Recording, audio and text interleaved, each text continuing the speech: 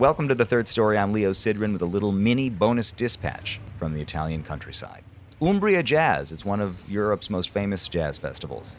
It's nearly 50 years old. It was started in 1973 by Carlo Pagnotta, a man who is now in his 90s and still oversees the festival today. But you'd never know he's 90. He looks like maybe he's 70. I met him the other day and I asked him what his secret was, and although his English is not so great, his answer was clearly red wine.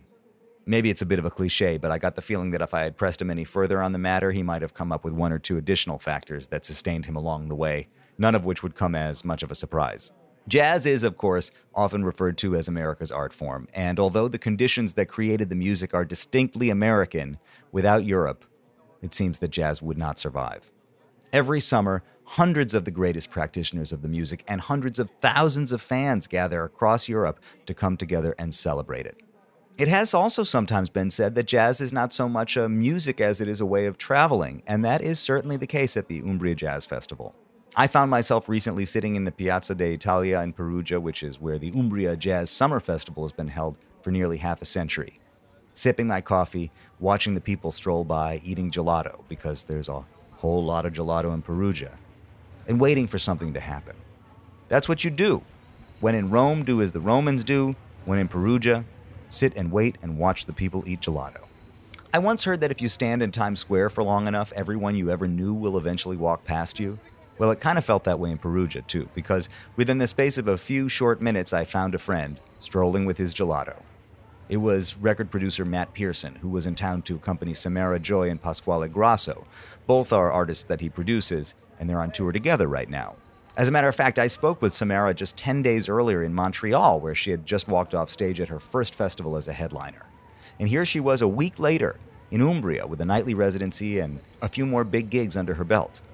Matt Pierson has been in the jazz business for a long time, so I asked him to provide some context for the European connection. It is an American music and we love our homeland, and certainly all hope and wish and try to effect a change there so that there's more of a fan base for the music. But in reality, if you ignore the borders, the base of live performance of this music and jazz and most jazz adjacent music is in Europe. It's just the way it works. The festivals here, the festival circuit, the fan base, the government support of the music, the actual respect for musicians and what they do, the press infrastructure, it's just amazing. So obviously for a lot of jazz people, you know, it's been since I first got in the business. What do you do in July? Oh, well, you go to Europe, you know, and you do a handful of the festivals and you have some time off and you get to do a lot of hanging. There's another thing about the hang in an environment like this, because it's not just, oh, we're going to hang and we're going to go home. It's like that thing that happens whenever I have a chance to produce a record out of town. Like that idea that you're with people and then you go somewhere that's not your home.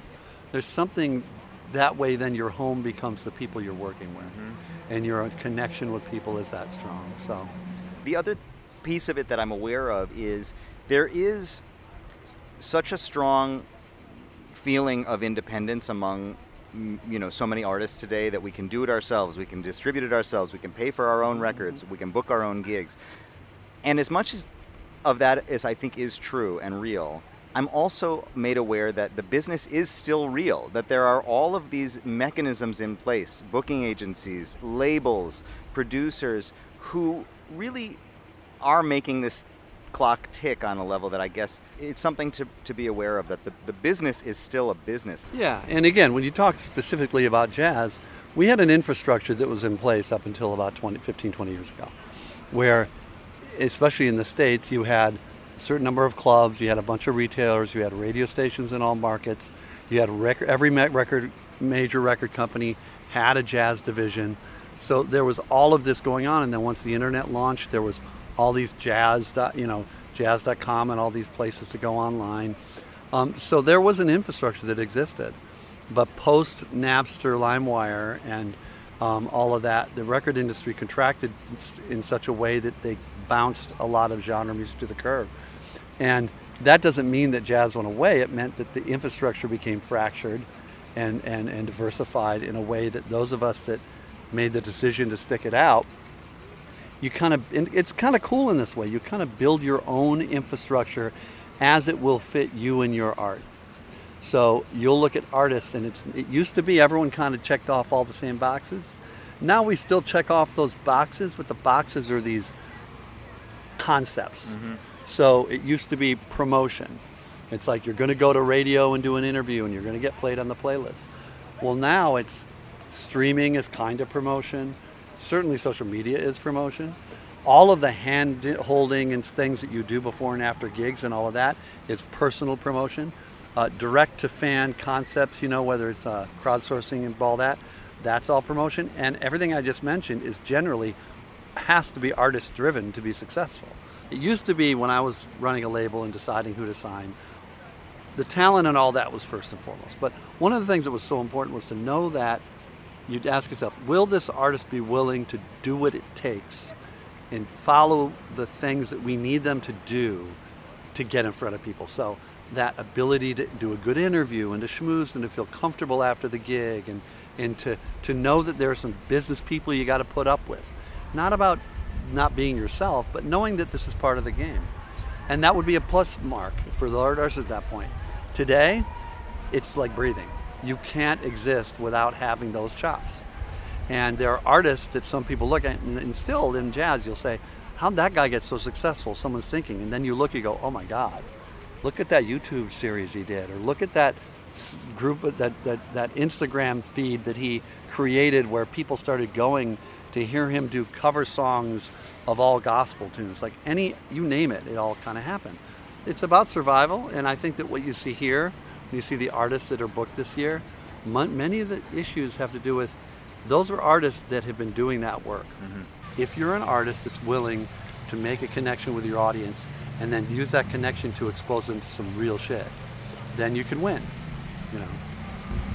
One of the most common conversations in festivals like this involves some form of the question, what is a jazz festival? Or even, what is jazz? And why are there so many pop acts at a jazz festival? Enzo Capua, one of the creative consultants for Umbria, gave me his read on that question. We have several venues here, okay? Open air, also indoor, like the theater. But also we have, you come tonight, a big arena for 5,000 people. Can you name some jazz musician who can fill a room for 5,000 people?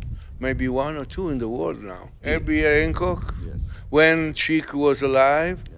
And of course, Sonny's a dear friend of ours, so he's not playing anymore. At the same time, to sustain the expenses in the theater, this theater are like 500, 600 seats. And of course, we have to pay big musicians. The revenues from that help us to cover this.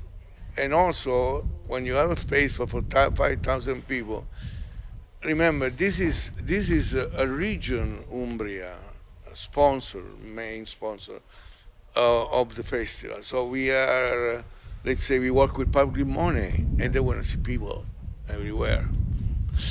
So that's why we do pop. The first one to start this was Montreux.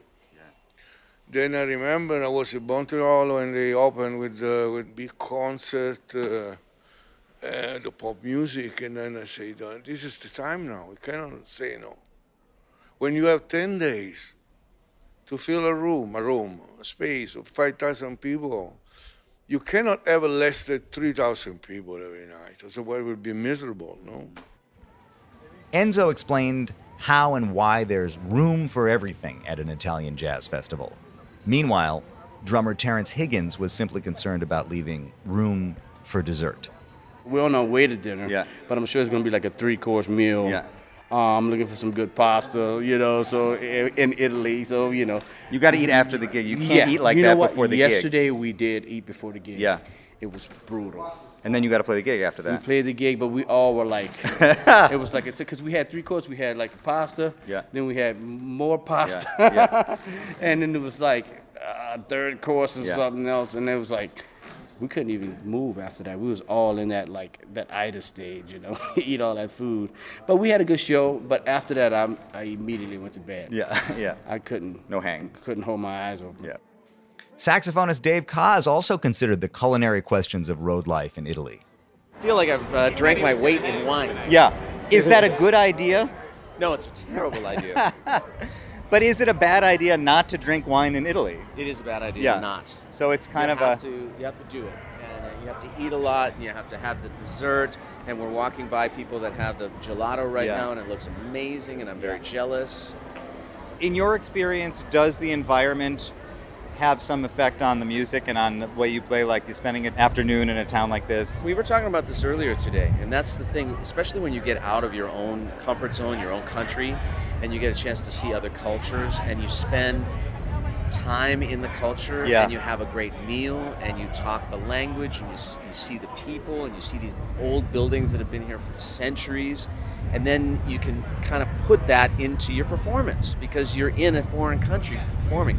And this sounds a little cliche, but we really are so blessed to be able to travel the world and play our music in different countries. That's not lost on me, and especially for me, because Europe is one of those places that's been hard for me. It's not been, for whatever reason, like the other night when we played Jazz at Vienna, that was the first time in 32 years of record making that I'd ever played in France. So it was beyond exciting. While Dave Koz was marveling at the majesty of ancient Italy, singer Kurt Elling was just trying to get through the night and hoping for a good audience. Kurt Elling, you are a road maniac. I hate to be cynical, but do you know where you are before you walk out on stage? Yeah, for sure. I always make sure. I might not know. I don't know where I'm going to be tomorrow. Yeah. That's too far in the future. Yeah. I know where I am now. Well, that's what this is about. It's about being in the moment. It's not about the past or the present. Well, if you're going to make a highfalutin thing out of it, then sure.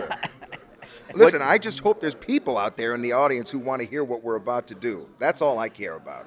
I'm in good voice. The band is hot. There's going to be dinner at some point. But the most important is there people out there. Because we got something that I want to lay on them. And that's all I care about. Anything to get over with these people. Yeah.